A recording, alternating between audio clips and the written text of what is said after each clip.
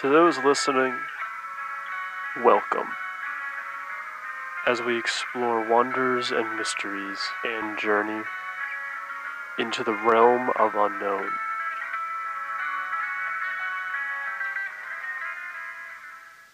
Well, hello everybody. This is sort of strange, but yeah, we are back. The show is back after a rather long hiatus.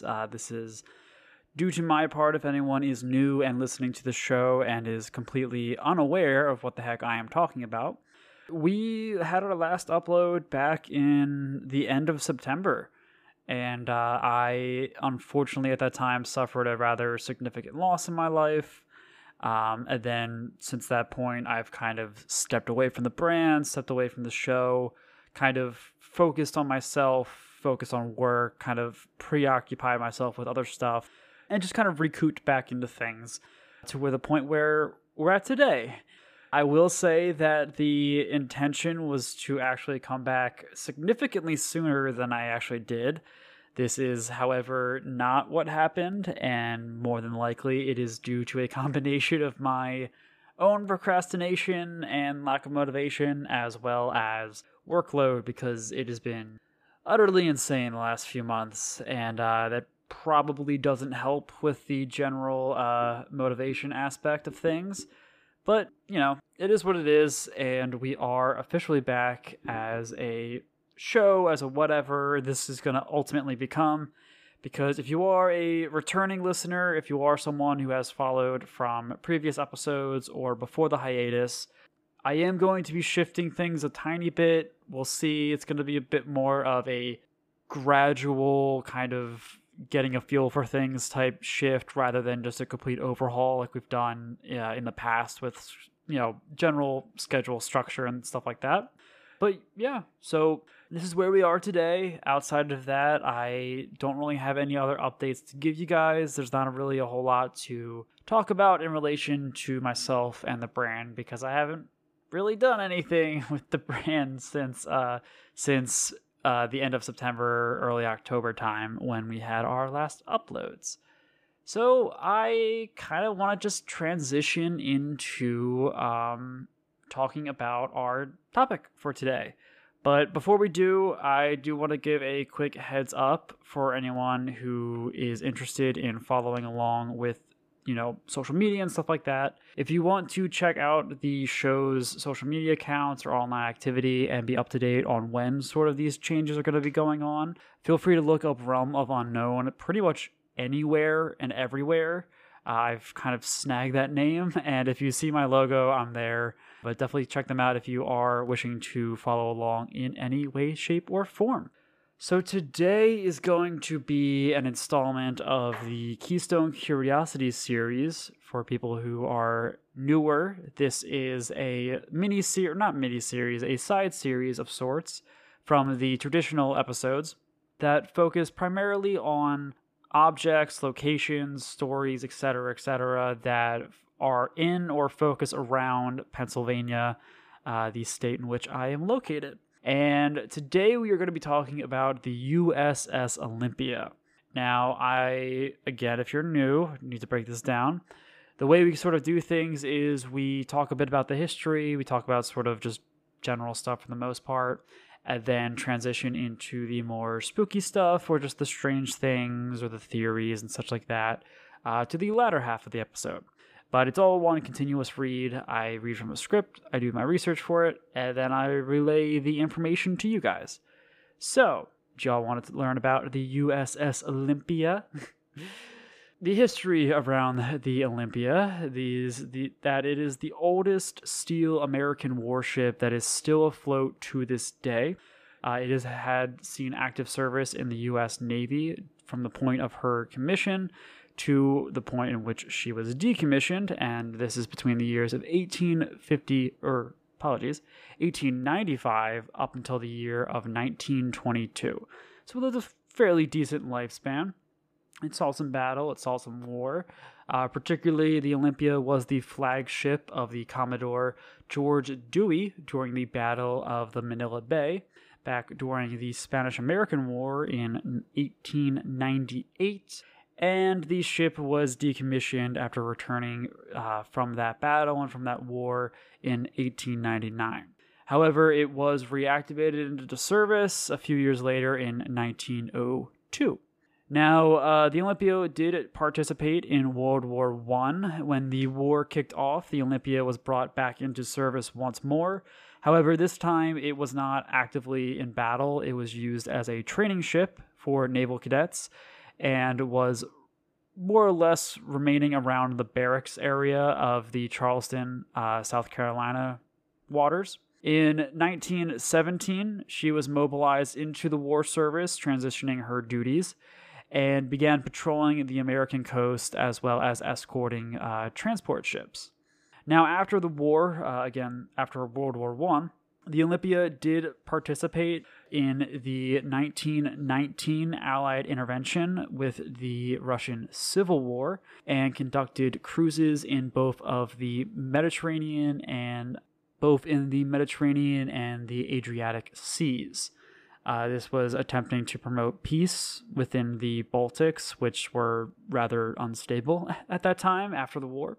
And one of the more infamous or famous aspects of the Olympia is that it is the ship known to carry the remains of the unknown soldier from World War I from France to Washington, D.C.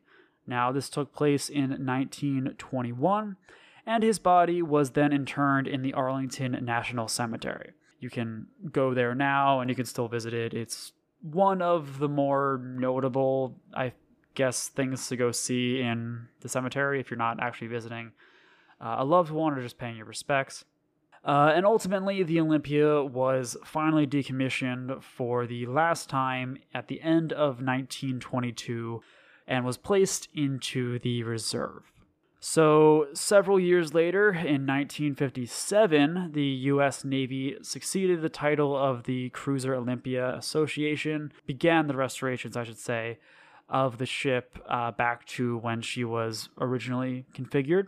And since this point, the Olympia has been in the hands of, restorationists, historians, and has become a museum ship here in Philadelphia.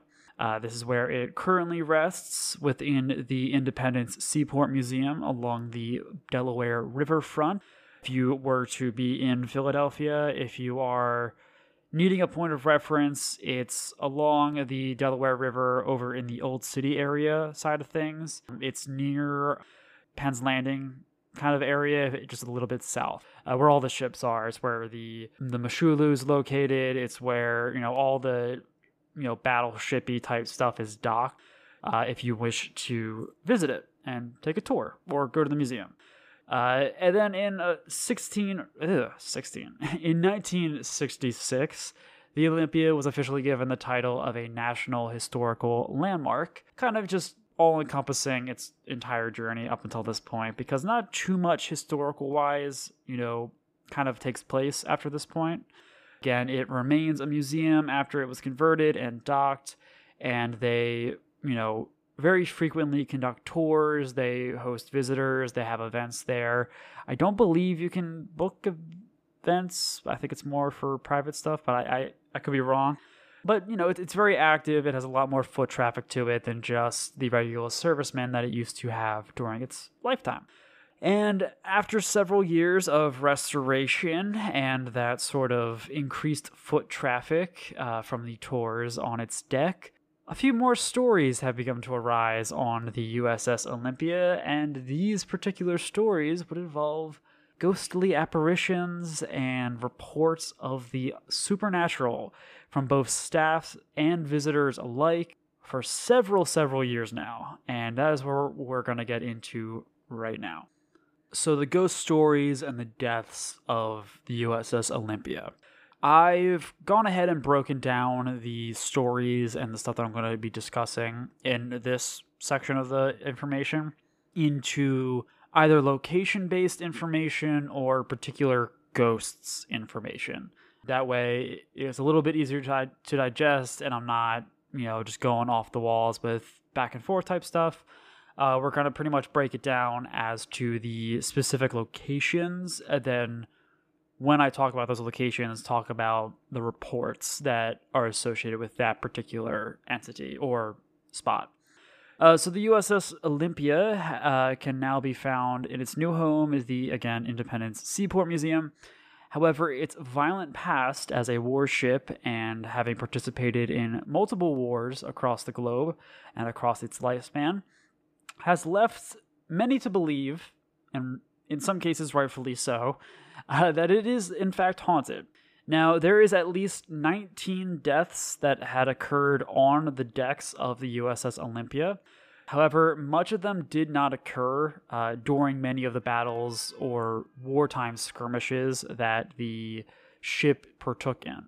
Again, it was used as a training vessel in a lot of cases, as well as a protection type escort ship during World War I. So its entire lifespan was not an active battleship, so do keep that in mind. However, most of these deaths did in fact involve accidents, as tends to be the case with a lot of hauntings, particularly in the one we're about to talk about, involving the artillery on this ship, as well as some other occupational hazards. So the very first location that I'm going to be talking about arguably is probably one of the more well-known spots on the ship itself, especially when it comes to the hauntings, is the porthole number 2 gun and general location. And this was involved in one such incident, as I mentioned. During its very first firing, the gun that, if you can imagine, is a massive, massive gun, which has to be bolted into the ground because of the recoil behind it. The mount in which it was located on and was positioned on and locked in ends up malfunctioning, and it becomes jostled from its mount and ends up crushing the sailor by the name of John Johnston up against the bulkhead behind him, just straight up killing him instantly. So for reference, I can't get the weight, but these guns are just pure metal, and they are way bigger than a person, and clearly, again, need to be mounted down because the recoil behind them is so insane when you fire them off. So, again, this is a very heavy artillery gun. This isn't just like he was up against the wall shooting his own rifle. This was like a manned, multi-person type gun that unfortunately came off the mount and crushed this sailor up against the wall behind them. And this incident involving Sailor Johnston is believed to be essentially the starting point or a sort of nexus in relation to the Olympia and the kind of dark energy or sensation that some people kind of associate with the ship itself, again, with the haunting. Now, some use the word curse to describe it. I wouldn't really go that far. The Tor certainly uses the word curse, but again, I wouldn't put that much stock into it. I think it's just a lot of tragedy occurred here, and knowing that gives an uneasiness. But if you do go there and they happen to use the word curse, this is what they're sort of talking about. Now, outside of sort of, strange or sad sensations that occur in this area, especially after you learn about the death, there are reports of random and very much disembodied knocking sounds taking place in the vicinity of the porthole number 2 gun. Specifically, for some weird reason, the knocking occurs within closets and storage doors that are nearby that vicinity. Staff members have reported hearing knocking sounds on the doors, and the deadlocks that are being held, that are being used, I should say, to lock the storage closets have been heard to knock and slam against the door itself, as if someone's trying to get their attention, because the moment you go up to them, they pretty much stop. So, additionally, in some instances, reports of the paranormal seem to stem directly from this area and the death of Sailor Johnston, to the point in which a lot of these reports did not begin to occur until after his death. However, it's a little iffy. Again, this information is coming from the Tor for the most part, but the reports of these knocking sensations have been brought up in this third-party context. to have occurred while the ship was in active duty. So this knocking sensation is easily the longest stretching report of potential paranormal activity on the ship itself in association to this particular area. And again, these are coming from third-party reports, but allegedly this is something that was reported upon for decades on the Olympia from staff members, from crew members, from sailors. All sorts of people have reported this particularly strange activity taking place in this area. Again, after Johnston's death. So the next location that we are going to be discussing is the starboard engine room, or the starboard shaft alley. Both are kind of attached together, but it's more so the engine room. I'm just lumping the shaft alley into this general spot. Now, in this location, there seems to be a decent bit of activity. Again, similar to the porthole number 2 location as being like a hub or a hotspot location. And these particular reports mainly come from staff who manage the ship now that it is a museum. And staff members have reported seeing shadows that have been moving about throughout the tight quarters, as well as a full body apparition that was reported while standing in the doorway looking in. These sightings, however, are often seen again from the corridor, again being that alleyway, to the point where one person actually reported seeing a figure that they claimed had no face, and upon spotting them, disappeared into the darkness. Now, on top of that, again, on top of seeing shadows, on top of seeing disembodied bodies, essentially, by staff members, both staff members and visitors, and I couldn't get confirmation on the visitor side of things on whether or not these were simple museum visitors or if these were guests on the haunted tours, because I don't know the access level of this particular room. But both staff members and non-staff members who visit that location have also reported disembodied voices that have occurred while within that general vicinity. Again, this is the engine room on the starboard side, as well as the shaft alley that leads out of that location. And we're keeping on the trend of staying below deck for this next one, as we're moving over to the boiler room number 5. Again, this is one of the more hotspot locations. This is definitely one of the spots they'll take you to on the tour. This is a location where most people, if they go to investigate the location, end up going to. And in this particular location, staff has reported hearing very, very heavy footsteps overhead. So footsteps that are occurring on levels above them while they are currently in the boiler room. Keep in mind that above this room is 2 additional levels, and then on top of that level, actually where the roof hits, is the armored deck of the ship. And that armored deck is about 2 inches thick of just steel and then wood, all this stuff. And the reports of the footsteps are not being heard on the closer levels that are just above your head. These are being heard on the deck level. So these heavy footsteps are being heard as if someone is walking on the opposite side of this 2 inch thick metal, ceiling, essentially. So significantly heavy footsteps, if these are in fact footsteps that are being heard. Regardless, though, this is a phenomena in which you only hear it when you are in the room. This is not something you hear, if you are in there and then go upstairs and try to investigate it. This is only occurring while you yourself are in boiler room number 5. People have additionally also seen shadow figures here, as they did over in the engine room. And they see these particular shadow figures moving about within the passageways that go in and out of the boiler room. Again, this is similar. It's similar to the last spot, but in reverse, in which instead of seeing the shadow figures while you're in the alleyway looking into the room, you are seeing them particularly while you're in the room looking out into the corridors that attach to it. These shadow figure reports also extend into the coal bunker area as well of the space. People have spotted seeing some movement in those particular locations.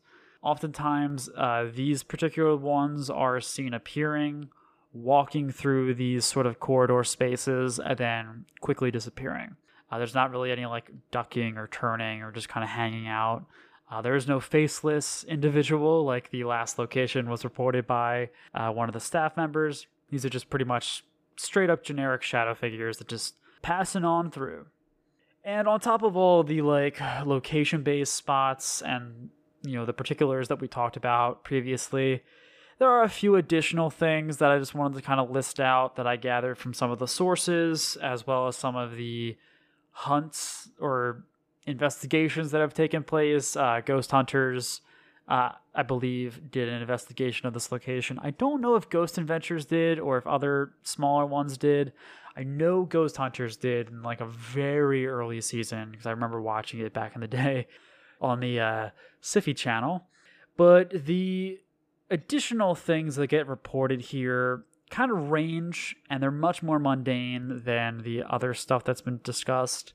So on top of, the knocking sounds that you hear in relation to the artillery gun, doors sometimes are known to move and close on their own, and padlocks, again, similar to that spot, and other objects that are more or less associated with storage locations seem to move or bang against the wall. I believe, from what I can remember, I watched this a while ago.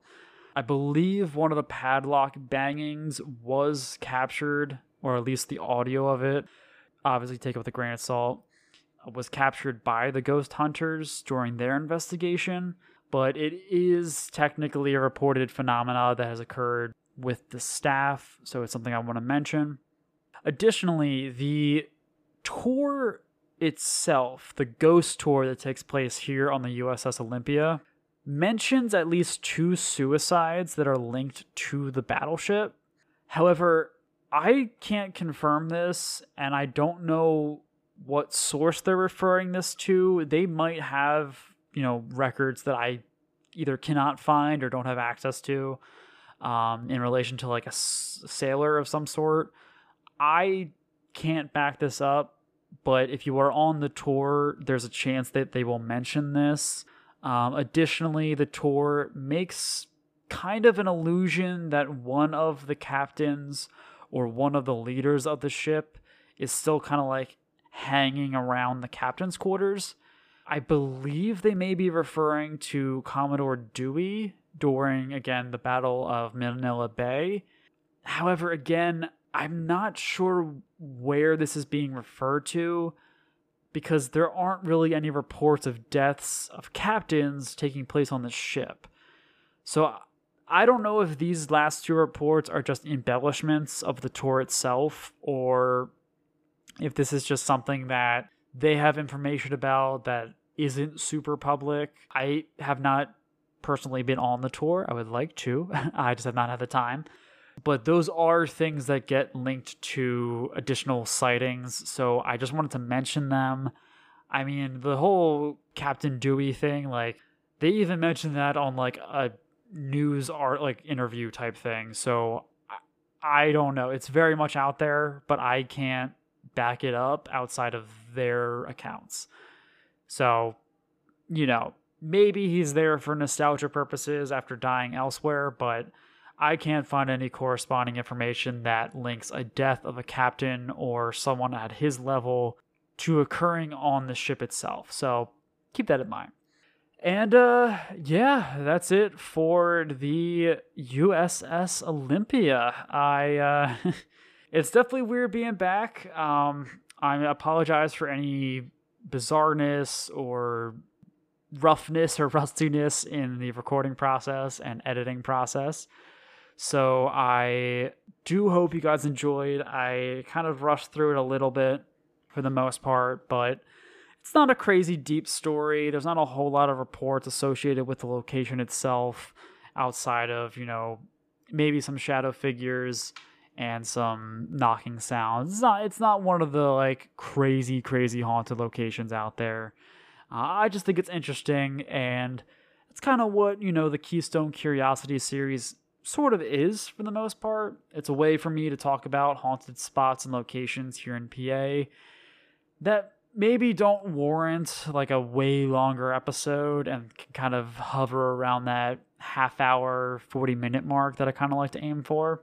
But yeah, that's it for today's episode. I don't really have too much more to talk about. I do have my little closing rant and my closing shill because I like to keep it towards the end of the episode for now until I decide to put it elsewhere.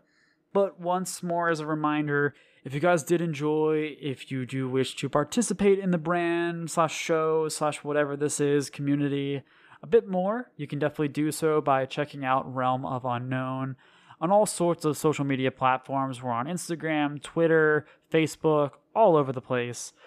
We do have a Patreon. However, I have currently paused it in order to bulk up some of the content that is currently there because, again, we did take a hiatus for a few months.